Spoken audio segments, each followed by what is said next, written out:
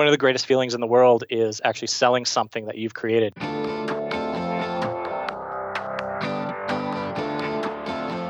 Hey, my name is Felix Tia, and I'm the host of Shopify Master, the weekly podcast powered by Shopify, the easiest way to sell online, in person, and anywhere in between.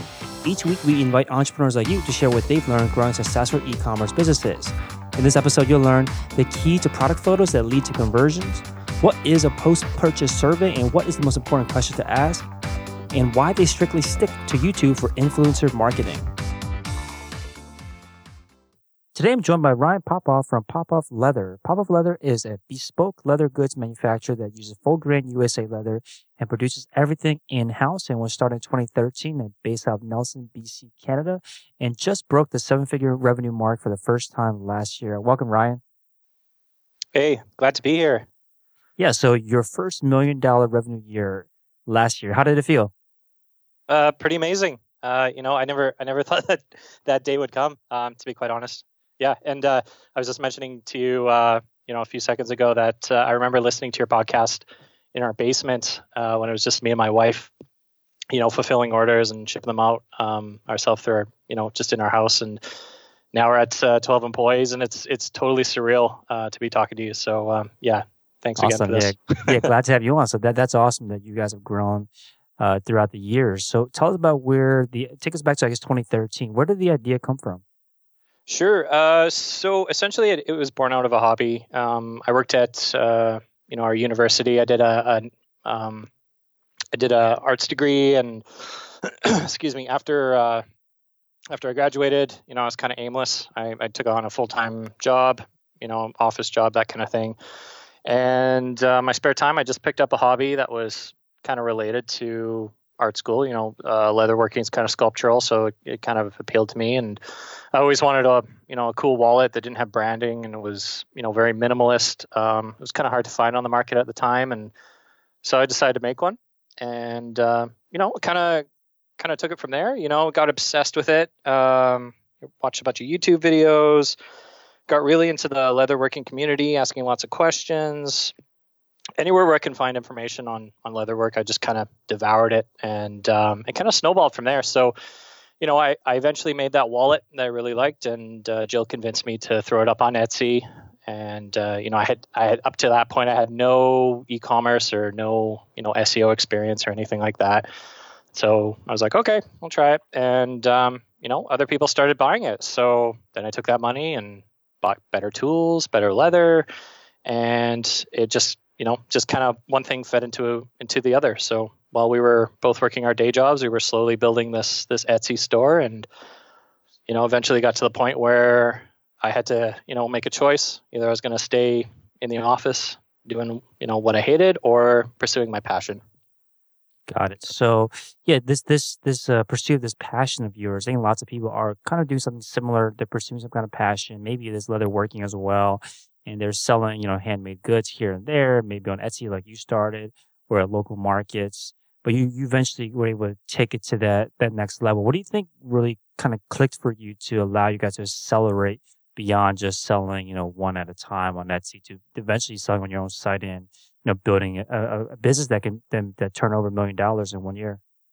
Yeah. So, like I mentioned, we reached that turning point. So, we were on Etsy up until I was essentially making the same as I was at my day job. So it was at that point where, I kind of thought, well, hey, maybe if I, became a little bit more serious about this and actually started to learn about things like, SEO, proper product photography, product copy, all that sort of stuff. And, launched a third party like my own website on Shopify, maybe I could grow this thing. And, a lot of our growth comes from word of mouth. It was only maybe halfway through last year where we actually started doing cost per click advertising. Up until that point, it's all been, word of mouth and just treating our customers like we would expect to be treated. So my background, a lot of it is customer service. So I know what it's like to treat a customer well, and that kind of philosophy is sort of beaten into me through the course of my early career. So I kind of took that approach with our product. So, learning from customer feedback, not taking it personally, making it right, even if it costs a free wallet or whatever. And then that sort of caught on. And if you look at our reviews today, you can see some 1-star reviews on our website, and we've turned that around. So like people will go, you know what, the wallet wasn't for me, but I'm giving it 5 stars for customer service, and then they'll tell their friends who might be in the market for that type of wallet. So yeah, for me, the turning point was, figuring out if I wanted to pursue this, and then gradually building up this sort of brand where we treat our customers really well and we produce a product that we stand behind. Got it. So you taught yourself basically leatherworking from scratch. How did you start feeling, or when did you start feeling comfortable enough where you were like, let me show this to the world and try to get someone to pay me for it? I mean, you weren't ever feeling like maybe I'm not good enough. Like, did you ever have those kind of thoughts, and how did you handle them? Oh yeah. I mean, all the time. It's your biggest critics are going to be the people who give you money for what you're doing. So, I mean, one of the greatest feelings in the world is actually selling something that you've created, because there's no truer, feedback from a customer other than them giving you their hard-earned money for something that you've created. So to get to that point, of course, it took a lot of convincing. Like I said, Jill had to convince me to kind of put it on Etsy. I wasn't expecting much. I was really happy with what I made. But again, having that art school background, you're used to a lot of criticism. So some customers may not have liked it. I took that feedback and kind of incorporated it into, the products that we were making, and just kind of built it from there. Got it. Give us an idea of the timeline. So how long between the time where you first started pursuing this hobby to when you, let's say, got your first sale on Etsy? Yeah, actually, it was really quick. I think it was within the first week of putting up on Etsy. And of course, back in 2013, there was a lot less competition, especially in sort of the handmade market. Etsy's really kind of taken off in the last 10 years or so, and we were kind of at the cusp of that. So there wasn't a ton of competition, but it didn't take too long at all. And I mean, there's a lot of reasons for that. Like I had some pretty good skills in photography, so that helped a lot. I spent time kind of understanding how Etsy's algorithm worked, so the way they weighted keywords and titles and stuff like that. So that helped a lot. But yeah, and the other thing that's kind of frowned upon is, I priced it fairly cheap. So I had no comprehension on cost of goods sold, and I didn't really care. I just wanted to see if I could fund my hobby and eventually take it from there. Got it. So when you started getting these sales, you mentioned that you were reinvesting back into the business. Tell us about how you did that. Like, what were you reinvesting into? Oh yeah, for sure. So leatherworking is a very expensive hobby to get into. It's similar to carpentry in that there's a specialized tool for every sort of thing that you want to do. Like for example, on a wallet, you would you need glue, you need thread, you need a special tool to punch the holes, you need the needles, and then you got to finish the edges. So you have to sand them. You have to get like a special beveling tool just for the edges. And then if you want to do a different project, you might need a whole different set of tools. So like maybe you want to use rivets or whatever. So what I did was I created a product. I would sell it, get enough money, and then maybe think about making something new. Okay, well, what do I need to buy for that? And then just kind of save up that revenue that I was generating, and then maybe buy the tools to do that. Or, there's different grades of leather. We started off with a very cheap stuff, and we kind of worked our way up to what we're using now, which is Horween. And that stuff's really expensive, especially when you're learning. You kind of want to practice on the cheap stuff first, and then as you get good, work with the good stuff. So it wasn't just tools; it was material as well. Got it. So I think what a lot of times people, when they think about reinvesting, there's a couple of options, right? They can either hire, they can spend it on marketing, spend it on like marketing tools, or in your case, you spent it on the tools to improve the product. Did you find that investing in the tools for creating your product, did that equate like directly, like measurably to growing the business? Yeah. Every time we launch a new product, and I'm kind of talking from my perspective now.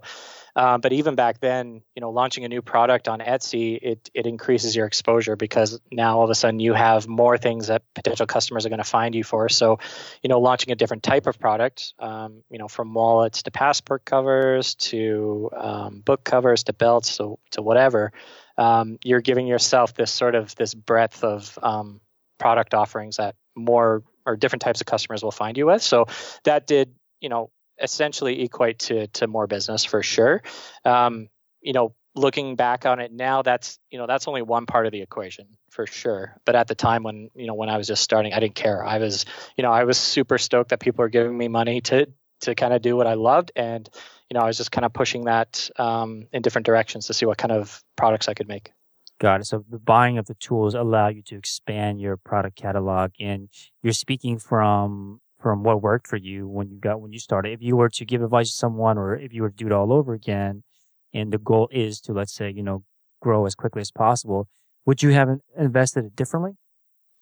I don't think so, because there's a lot of lessons that are sort of coupled with that learning experience that are invaluable, and people can kind of tell you how to do something, and at the end of the day, you learn best from experience and how to kind of grow from that. So to be honest, no. I thought Etsy was a fantastic stepping stone, and it still is. It's great for learning how to do product photography, how to get your feet wet with SEO, customer service, and then even shipping, which I found very challenging in the beginning. Understanding Canada Post was just a nightmare for me because I had never done anything like that before. But Etsy gives you all those tools or all those opportunities to kind of learn. Whereas if you kind of jump into something like Shopify with no previous e-commerce or SEO background, there's a little bit of digging that needs to be done because you don't necessarily have that marketplace in front of you, and you have to kind of drive traffic on top of all those other things. Got it. So let's continue down this timeline then. So you launched on Etsy, started selling some products, started reinvesting back into the business. And between 2013 until when was it before you realized that this was something, before you hit that kind of crossroads where you decided to quit the day job and go full time into your own business? Yes, I would say it was about a year and a half. Definitely, you have 8 hours at your day job, and then you have 8 hours in the evening, and then 8 hours or less for sleeping and personal life. And I was very fortunate during that time that my now wife, helped me through that. So we were essentially working for free for a year and a half, and that's it's very common with entrepreneurs who are starting something. They have a passion, and it doesn't matter how many hours they're up at night as long as they're that there's a goal in sight. Our goal was, quitting that day job and doing something we love full time. But yeah, a year and a half of steady grinding like that. And then we got to the point where, we were able to make that decision. It was a very, very difficult decision for sure. Yes. Tell us about that transition when you made that decision. Actually, talk to us about the decision. Like, what were some of your concerns going into making a decision like this? I think there's others out there that either are making this decision or approaching it, and share some of your concerns and how you kind of work through them. Yeah, so I mean, my initial goal was, if I can bring in enough the same amount of revenue that I'm getting on a paycheck, why am I at my day job, staring at a computer screen all day and doing something I hate when I could be happy? My biggest concern was, is it sustainable? Like some months could be better than others. Like, how do I know people are going to still be buying wallets from me? And essentially what I did was I gave myself a deadline. I said, hey, Jill, if I can maintain this for, let's say, another 6 months, I'm going to quit my job. Let's just do it. I mean, we can always find another job if this doesn't work out.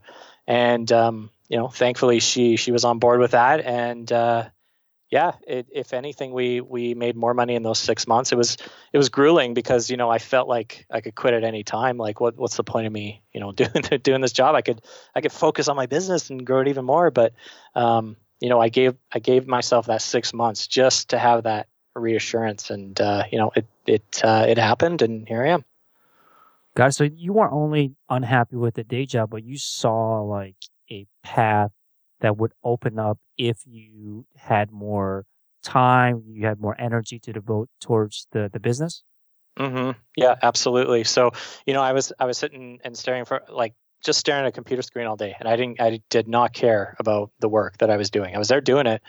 But at the back of my mind, I was just thinking about the business. I was thinking about, learning about photography. How can I make a wallet a little bit more efficiently, but keep the same level of craftsmanship? Just all these things running in the back of my mind. And then as soon as I got home, this flood of inspiration that I've been sitting on all day kind of put me through the next 8 hours in the evening, and that sort of thing. But I had thought that once I quit the job, then I could put even more hours, and that's essentially what I do now. But yeah. If if you're forced to work on your business, you're going to do it, especially if you're passionate about it, and you're just going to grow. I have no doubt in my mind. If you're passionate about something, you're going to make it happen. Got it. So was that what you were doing? Like looking for more efficient ways to create the product? What did you do in that first 6 months? What kind of things were you able to focus on once you freed yourself up from the day job? Yeah, for sure. So, just to give you an example, in the beginning, we had these cardboard templates for all the pieces of, say, a wallet or a book cover. I would trace it, and then I would cut it out by hand. I reinvested some of our revenue into a clicker press, which is kind of essentially an industrial cookie cutter. So I had one of those in our basement, and it allowed us to make more wallets quicker. And what I quickly started to realize was that customers would be more willing to purchase something from you if you offered, better lead time. So up until that point, it was 3 to 4 weeks because we had so many orders. And then all of a sudden we get this clicker press and we can bring it down to, 2 weeks. And then, I see this order volume start to creep up, and I'm like, oh, this is interesting. And then that sort of, snowballed into thinking about how customers make a purchase on a website. And that quickly became my new fascination.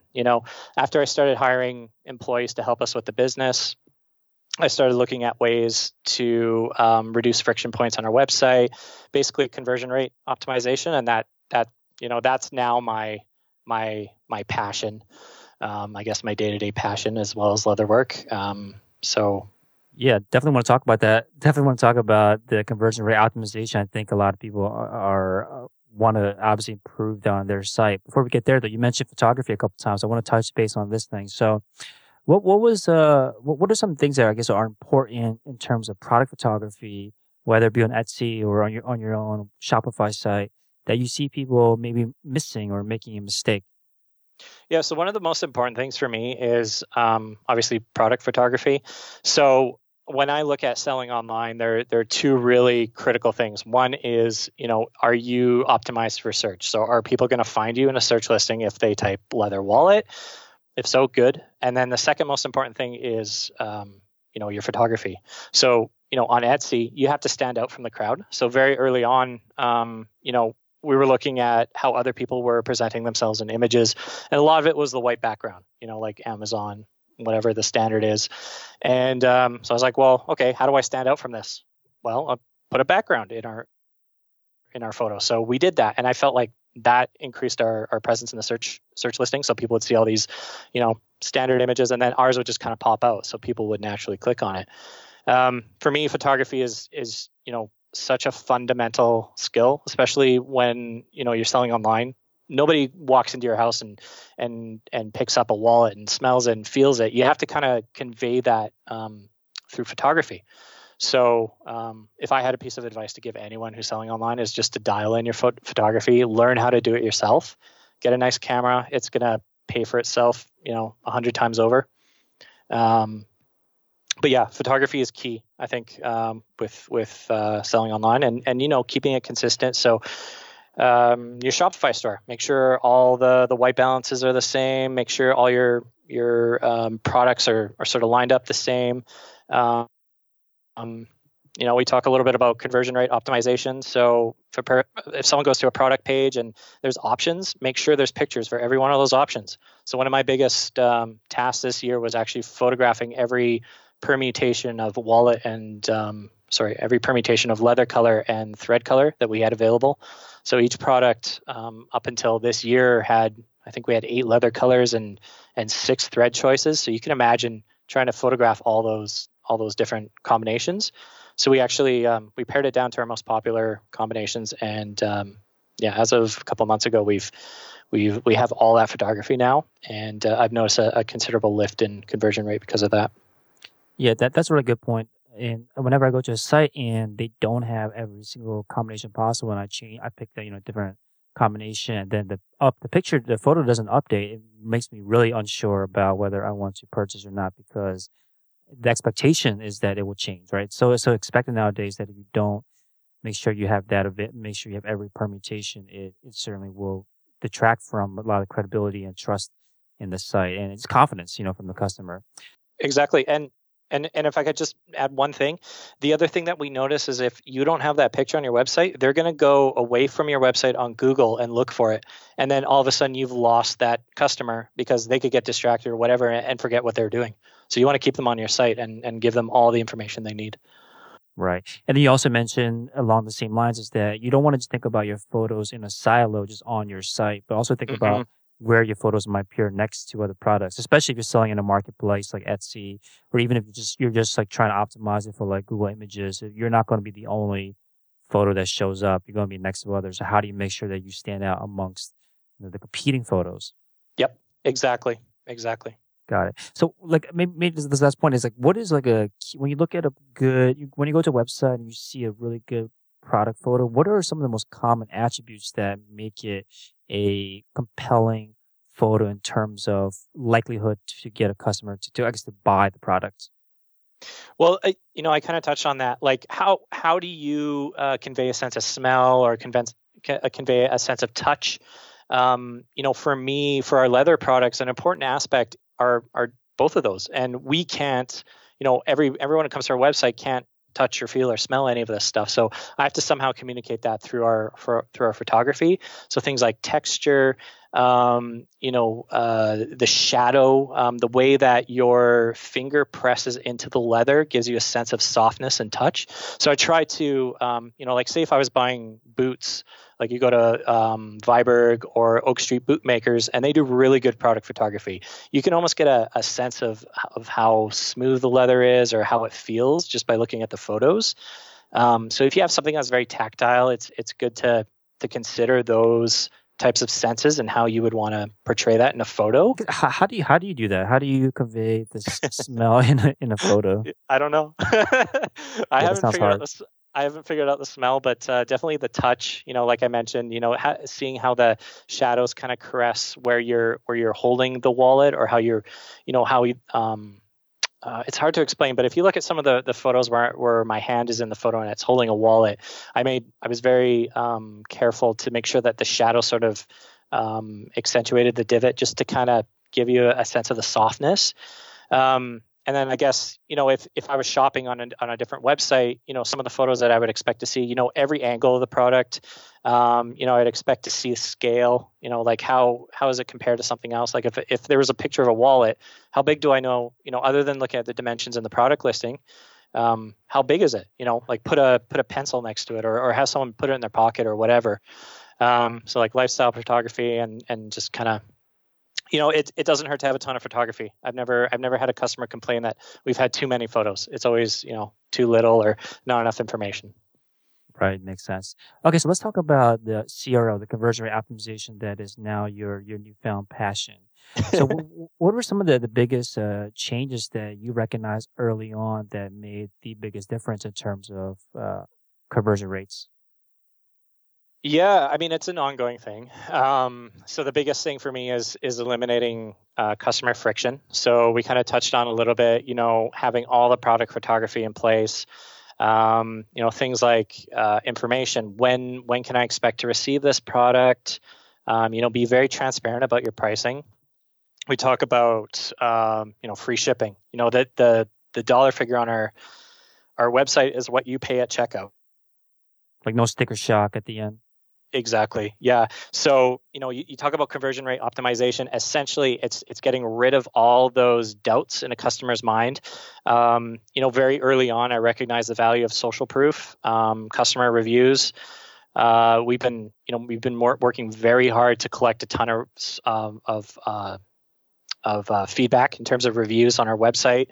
So when customers come here, they can feel assured that they'll receive a product and they'll receive a high quality product just based on the reviews. Things like tagging us on Instagram, reusing that content on our website, sending out another really big thing for us is micro influencers, and I can touch on that in a bit. But getting that content and putting it on your website, so having a lot of that sort of done for you to kind of ease the customer to get them to make a purchase. Good return policy, warranty. We have lifetime warranty. Anything I can do to prove to a customer that we're worthy of them spending money, and that'll never change. We'll always stand behind our product no matter what. I'm really happy about that, and I feel that as we sort of embrace all those facets, our conversion rate is slowly increasing. So I've gotten to the point now where, I'm looking at things on our website and starting to do A/B split testing. Does it make sense to have a button that's black versus a button that kind of matches our theme? Things like that, which are kind of interesting to me. Mm-hmm. So you have this good return policy, lifetime warranty. You mentioned transparent pricing, so there's no sticker shock by the time they check out, and the social proof of the customer reviews. So it sounds like these are kind of things that you learn over time. And these were things to address any doubts that a customer may have. How do you learn what those doubts are? If someone wants to optimize their site and they want to try to squash some of these doubts, where do they begin to find out what those doubts are? Absolutely. So, if you're already getting customers, one of the biggest things you can do is a post-purchase survey, which is what we've been doing for the last couple of years. So a really important question is, what almost made you not purchase from our website today? So that's a very important question you can ask your customers. So they'll give you an idea of what sort of hurdles that they had considered.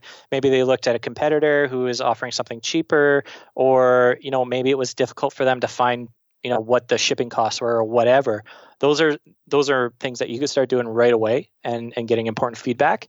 If you're not getting customers, I would kind of I would consider putting up social proof, maybe giving away a bunch of wallets to friends and family, have testimonials on your site. The social proof is really important for me, and I think for a lot of people who go to websites. I've seen things like the Notify app, where it shows gives a sense of urgency. It shows people purchasing or activity on your site. I'm not 100% convinced on that, but things of that nature where you can convince people are considering purchasing from you to other potential customers. If I was just starting, I would definitely try to work very hard to get those initial reviews on our website, on their website, and prove that you're legitimate and that people have genuine feedback. And another really important thing that I learned, especially with reviews, is embrace those 1-star reviews. Keep them on your website. Don't hide them. I think it's important that people, even if you have like 10 reviews and one of them's a 1-star, it's still important. And I think that, if anything, helps boost conversions because people know you're a real store and you're actually making stuff, because it's very easy to pretend. That makes sense. So when you are in this stage where you don't have any customers yet and you want to start boosting some of these customer reviews, you might be able to give some away to friends and family in exchange for them to review it for you. What is a good kind of base of reviews to try to get to? Because it sounds like that's something you might want to do first, right? Like if you don't have any kind of optimization going on the site, you have no reviews, get those reviews in first. Is there like a baseline that you try to recommend people hit before you start looking elsewhere to optimize? I don't think so. I think that's something that, I guess I shouldn't say that, because right now I'm not trying to get reviews. We have the Stamped app that does it for us. But I think in the initial stages, try to get a few reviews on each product, 1 or 2, depending on the size of your catalog. Just enough to kind of get feedback, not only from, the customer experience where they're on your website, but product feedback. It's very important to get real world feedback on that sort of stuff and incorporate it into your website. So it's valuable for a number of reasons, not just to get those sales, but to also make your website better. But, do that in conjunction with your other marketing activities and your, working on your website, working on your product. Don't let that be the end all and be all of the e-commerce experience, because there's so many things that make up a customer's buying experience. I think social proof is very important, but there's a number of other things that you can look at and work on too. We touched on photography. There's product copy that you can work on. Making sure your site works really well on mobile as well as desktop. There's a ton of things. It never ends, but that's one of the things I really love about it. Mm-hmm. So yeah, this is lack of social proof is a problem that everyone starts with, and you kind of work to remove that problem. But what's a big common mistake that you see people making in terms of like reducing conversion rates on their stores? I think it's giving customers too much choice, and that's something I was guilty of. Even up until 6 months ago. You've heard the term paralysis or analysis paralysis.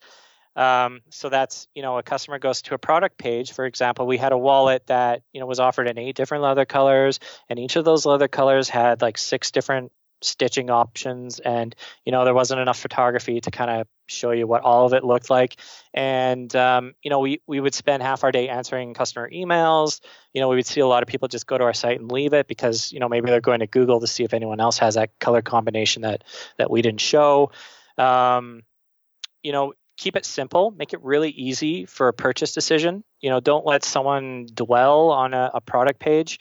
Like I said, have all that product photography ready. Narrow it down to just a few things. It's going to make it easier on both ends, especially for your customer, but especially for yourself, because now all of a sudden your inventory is that much easier or your manufacturing is that much easier. Got it. Are there certain tools that you use to help manage this entire process of testing different changes that you're making to your site? Yeah. So I've been using Google Optimize. So it's very good for split testing, sort of the HTML sort of aspect. In terms of looking at conversion rates for reducing our product offerings, that's just as simple as going into the Shopify backend and kind of looking at our conversion rates, from this period compared to this period where we switched over. And that in conjunction with lowering our dispatch times gave us a considerable boost in terms of a conversion rate. So for tools, just the basic reporting in Shopify, and then for the on-site adjustments, you can make stuff based on your own intuition, but you could also use Google Optimize. So there's a lot of things you could test, like putting trust badges or changing colors or, changing the way your product page is laid out. Those can all have significant impacts. But I kind of want to stress that, like, for that type of conversion rate optimization, it might not make sense until you're seeing a few thousand people a day on your website. And a lot of people are starting out are maybe looking at 10 to 20 to 100 kind of visitors. So it's not a bad idea, but like there are definitely more pressing things to focus on for sure. Like you're saying, like don't focus too much on like making small tweaks when you don't have a lot of traffic yet. Yeah, I think a lot of this is like a big kind of waiting game, and it's almost like counter to the I guess attitude of a lot of entrepreneurs, which is that you have to kind of sit on your hands a bit and not over tweak. Otherwise, you don't know what worked, what didn't work. So, especially early on, and I think nowadays, like you're just saying, like if you have over 1,000 people visiting a day, you don't have as much of a lag time. But when you first started out, do you remember how much time you would like give between each kind of test before making a decision? Well, we've done other split tests like Justuno. They have a very good split testing mechanism for their pop-ups. We typically, ballpark at least a month. Let it run for at least a month and just kind of see where you're at. It really is a numbers game. So like, if you're looking at conversions, like even Facebook, you're running ads on there, they need at least 100 conversions before they start dialing in their algorithm in terms of finding buyers for you. So, you could either look at it as a time length or, the amount of conversions or visitors or sessions or whatever, what have you. It's kind of a hard question to answer, to be honest. Yeah, I think maybe the bigger question is like, did you ever feel like you were like a second guesser where you would make a decision and then see things maybe not turning out the way you want, just like within that first day or whatever, and then you just feel like just backtracking, kind of getting the whole thing? Yeah. Yeah, all the time. Yeah, actually. What do you do about that? that never goes away. But you can definitely approach it in a methodical fashion. So, like Google Optimize, you have your base, and then you have the experiment. So, like you'll have your website as it is today, normal, and then you have your experiment, which has the tweak, and they'll serve that to a certain portion of customers, and then you'll keep your original to yourself. So, like, I don't stress too much about conversion rates because of that, because you have a test. So like if you're able to split test, that kind of alleviates the fears. But, things like reducing our product offering, that was a hard pill to swallow. But it was based on sort of an educated guess. And it's one of those decisions that you can't really reverse easily. So I think maybe instead of having that regret, maybe just approach your experiments with a little bit more thought, base it on a certain number of things before you kind of dive in. Because you can look at changes like this in so many different ways, but putting a lot of thought into it first will probably save you a lot of headache down the road. But yeah, I think being patient as well, give it some time, see what happens. Right. And you're saying that if you don't have the patience, I think what you're saying is that split testing helps deal with that kind of pain of waiting, because you're now, or I guess the pain of thinking that you made the wrong decision, because with split testing, you don't have to go through this whole switching all of your traffic at once. Because I guess the counter to this is just making a change wholesale. Everyone is going to see the new version of the site, and then you're just kind of comparing like time periods and seeing what changed. So yeah, split testing, because you're splitting the traffic up, it doesn't have to be as much of a concern. Exactly. And then, there's always such a thing, as trusting your gut. And I believe that. But the more that I've been reading and the more that I've seen from, a customer's perspective, is it's not really about you as a store owner. It's about your customer and how they think. So it's how they navigate the site. So what works for you as a store owner, an e-commerce person, entrepreneur, the way you navigate a website or an e-commerce website is vastly different than the majority of people who are finding you. So, that also helps alleviate any sort of discomfort I have when I do tests, because I think, well, it's just going to sort itself out based on how the customers interact with our website. So it eventually becomes this big data game rather than sort of a gut instinct. Yeah, I think that's a good point, which is that you use your intuition to figure out what to test, but never make your decision based off of your intuition, because I heard this concept of that you don't fill your wallet. You are not the person making the purchase, so you don't matter to some degree. Yeah. To put it bluntly, your opinion doesn't matter, because at the end of the day, you are not your customer. Even if you are the demographic of your customer, you just have a totally different relationship with your store than a customer does. So you cannot trust your decisions. You have to look at the data, look at what your customers are doing. So I think that's what you're getting at. So that makes a lot of sense. Yeah. Now, these days, what do you, because like you've been doing this for a while now, I'm sure you're getting to the point where you're making like micro changes to your site at this point. What are some kind of the tests that you're currently running?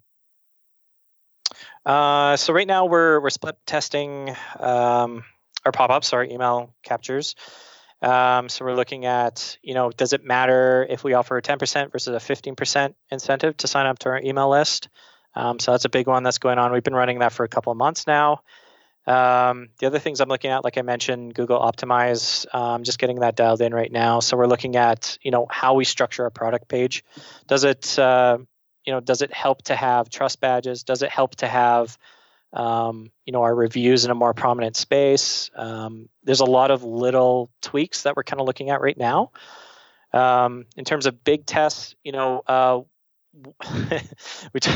about sort of the gut instinct. So we just redid our theme a few months ago, and that was solely because this theme offered promotional widgets on the category and the product pages. And the reason why I wanted that was so that we could have our value propositions on every single page that the customer went to. So, made in Canada, lifetime guarantee, that sort of thing. And, compared to our previous site, like our conversion rate has been steadily increasing. And I think that's part of it. But unfortunately, it's not very easy to test themes. So I kind of had to go with my gut with that one.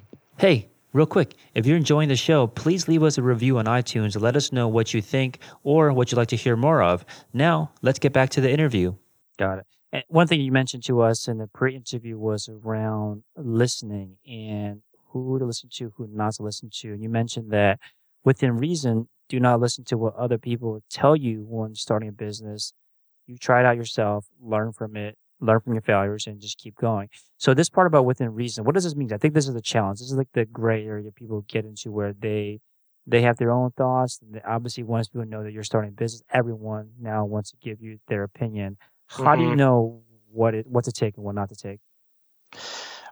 Honestly, for me, it was just doing my own thing. Like, just I wanted to create a wallet that I would carry in my pocket, and my reasoning was that if I want this, I'm sure other people do, and that's kind of how it went.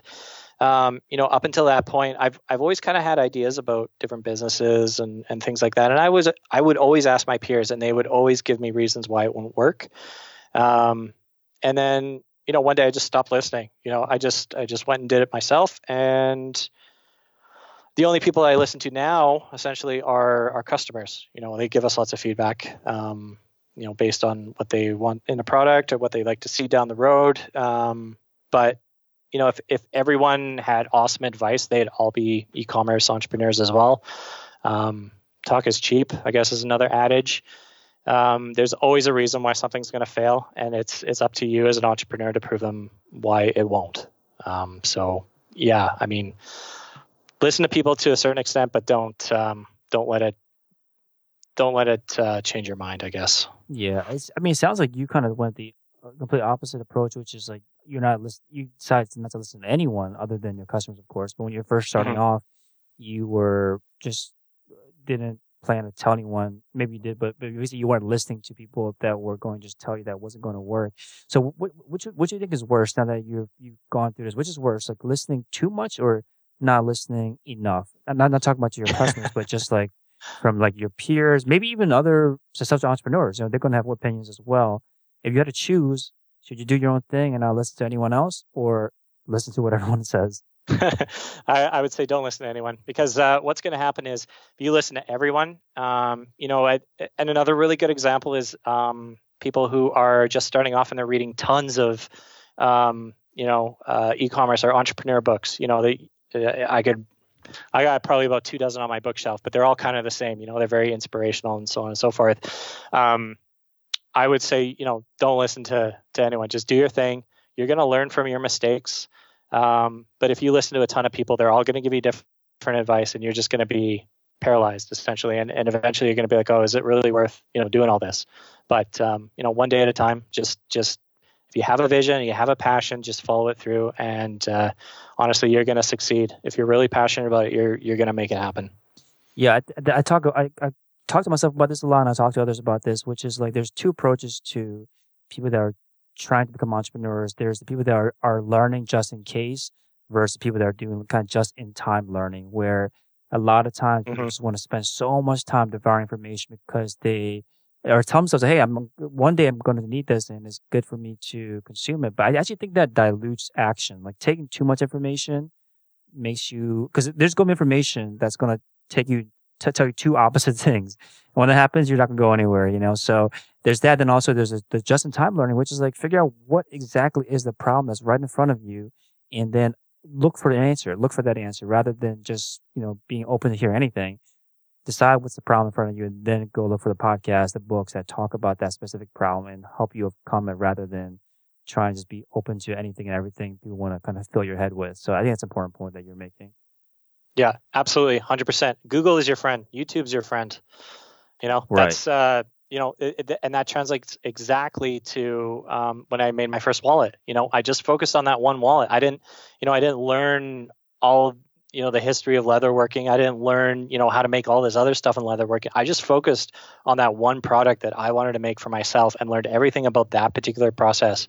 And if you can translate that into how you run your business, focus just on photography for a while, or focus just on, learning how to drive traffic to your website, or just, don't try to learn everything because it's overwhelming. It's still overwhelming for me now. Just in time. Yeah, that's a great way to encapsulate that. I like that. Awesome. So you mentioned this a couple of times. I think that the core of the value that you offer to your business is around your customer service, and you you trust what your customer says. You focused on serving them. What do you try to do to make sure that each experience with a customer is something that they'll walk away with thinking like, wow, that was a great experience? Like, what do you kind of tell yourself or tell your employees to keep in mind when they're interacting with a customer? Always put yourself in their shoes. So, I mean, very early on, I discovered that when customers are angry or treat you rudely, it's because they're having a bad day, that maybe their cat died or whatever. It's never about the product. It's always about them. Thankfully, we don't have customers like that. Like, it's extremely rare. But essentially what you want to do is empathize. So if someone gets a product that's poorly made or is damaged or whatever, what would you expect a company to do for you? Or how would you walk away from that experience feeling like, wow, holy smokes, I want to buy something else from these guys? So that's essentially the advice that I give our customer service rep. So whenever we get the other thing is being consistent as well. So maybe someone doesn't like a product, we'll just, here's a refund. That's fine. Keep the product, give it to someone else who might like it. That's kind of how we operate. It's essentially doing whatever we can to make the customer happy at whatever the expense is. Obviously, if we have a wholesale customer who bought $10,000 worth of product from us and decides to return it all, we might have a problem. But generally speaking, if it's a problem that costs less than $100, it's, whatever, that's fine. Just have the product. And like I mentioned before, we get the occasional 1-star review. We'll reach out to the customer and we'll turn it into a 5-star review, just based on treating them how we would expect to be treated. Yeah, I think that's a great opportunity that you look for. What are some others that are some of the biggest missed opportunities that you've seen, either personally from your experience with brands or just you've seen other entrepreneurs making when it comes to customer service? Like, what are some things that you just see like, this is a great opportunity for you to improve your customer service, but you just see them missing? For sure. I think a lot of companies focus on the nickel and diming. So, you kind of got to think big picture. So lifetime value of a customer, maybe they're not happy with this purchase, but down the road, they're going to remember about, how you treated them and go, hey, you know what, maybe this would be a good Christmas gift. So to think big picture, not day to day. I know it sucks to refund orders, but you have to think of it as building a relationship with your customer rather than just a one-off transaction. So, if a company treats me that way, I'm not going to come back. I'm not even going to think about them because they made me feel just like a number. Whereas, we treat our customers again how we want to be treated, as people, as a relationship. So, thankfully, there's a lot of good examples out there. It's very rare that you see kind of the e-commerce site where they treat you like garbage, unless it's a very specialized item you can't get anywhere else. I don't see anyone really getting away with that nowadays. Mm-hmm. Now, I want to talk about micro-influencers. You mentioned this is the marketing strategy that has worked well for you more recently. Which platforms have you focused on when looking for micro-influencers? Strictly YouTube, for a number of reasons. So YouTube isn't ephemeral like Instagram. So if you approach a Instagram user, send them product, there's a post on everyone's feed that kind of vaporizes within 12 hours, right? Whereas on YouTube, it's kind of evergreen. So our strategy is to approach people in a particular niche. So this past 6 months, we've been focusing on people in the everyday carry community. So we look for people who are under 20,000 subscribers, but above 1,000. So that shows us that these people are really passionate about what they do. So they'd be very good at, at promoting our product or giving a really honest feedback. So when we approach these influencers, we ask them, would you mind checking out our product? There's no obligation to do a review. We'd appreciate a very honest, feedback. We don't care, like warts and all. Be very critical. And so we've had a lot of success with that. And then essentially what they do is they link back to us on their video. And as they grow, people will see these videos and Google will pick it up and kind of boost our engine rankings as a result. And yeah, once you kind of get over the 20K subscriber mark, you find the influencers tend to want to be compensated. So that's we don't really have much of a budget for that. We're happy to send a free product, and whatever you do with it, it's up to you. But so that's kind of why we keep it in the low subscriber range. Yeah, and then the people who are in that area are very, like I said, very enthusiastic, and their channel tends to grow. So we kind of grow with them, and we establish really good relationships through that. Got it. So these 1,000, 20,000 subscriber YouTubers, are they easy to find? Like, how do you even begin to find micro influencers that would be Yeah. fit? So that's a challenge in itself, and we've kind of worked out a way of doing it. I would be happy to kind of dive into that, but it's a fairly, like, just generally speaking, we build up a database of potential people we want to reach out to. And we kind of manage it through a CRM. We use Pipedrive right now. So we kind of establish these relationships, and it allows us to kind of connect with them again down the road. But it's a very convoluted and sort of technical achievement that I'm proud of, but it's maybe beyond the scope of our conversation. But yeah, I mean, if anyone wants to reach out to me or whatever, I'd be happy to let them know how I did that. Awesome. So let's talk about the site a little bit. So you mentioned previously that you guys redid the theme because you found a particular widget that worked more in line with the messaging that you want to put out there. Was the website designed in house, or did you hire out for it? How did it get done? So we purchased the theme, and then I tweaked it to my liking. So I do all the scripting and HTML stuff on my own. Got it. Do you remember the theme that you used? Yeah, it's called Impulse. Cool, awesome. Now, you mentioned a couple apps along the way. You mentioned Stamped. I heard you mention Google Optimize. You just mentioned Pipedrive for CRM. Are there any other apps that you rely on, either on your Shopify site or off of it, to help run the business? Yeah, there's a ton. We're a huge fan of Klaviyo. Klaviyo's been, instrumental in bringing us a ton of revenue. Both in terms of the flows as well as customer segmentation, which we're just kind of dipping our toes into. The other one that I really like is called Product Personalizer. So we offer personalization options on all our leather goods, so you can put your name or date or whatever you want. Product Personalizer actually lets you visualize it on the product itself. So again, you talk about customer friction. One of the biggest pains that we had before was kind of translating what a customer would type on the website to the picture on the page. So Product Personalizer allows us to do that, and it's phenomenal. Very good support. What's another one? So we just moved to Shopify Plus in April. So we've been using Launchpad, which is a Shopify Plus app that allows us to schedule promotions, which I found really helpful. And then for the day-to-day stuff, we use ShipStation, for all our shipping. So and it helps us manage our order queue and kind of prioritize sort of the manufacturing flow in our workshop. Awesome. So popoffleather.com is the website. POPOVLEATHER.com is the website. Thank you so much, Ryan. I'll leave you with this last question. You had your first 7-figure year last year. Now you're looking at this year. What needs to happen this year for you to consider the year a success?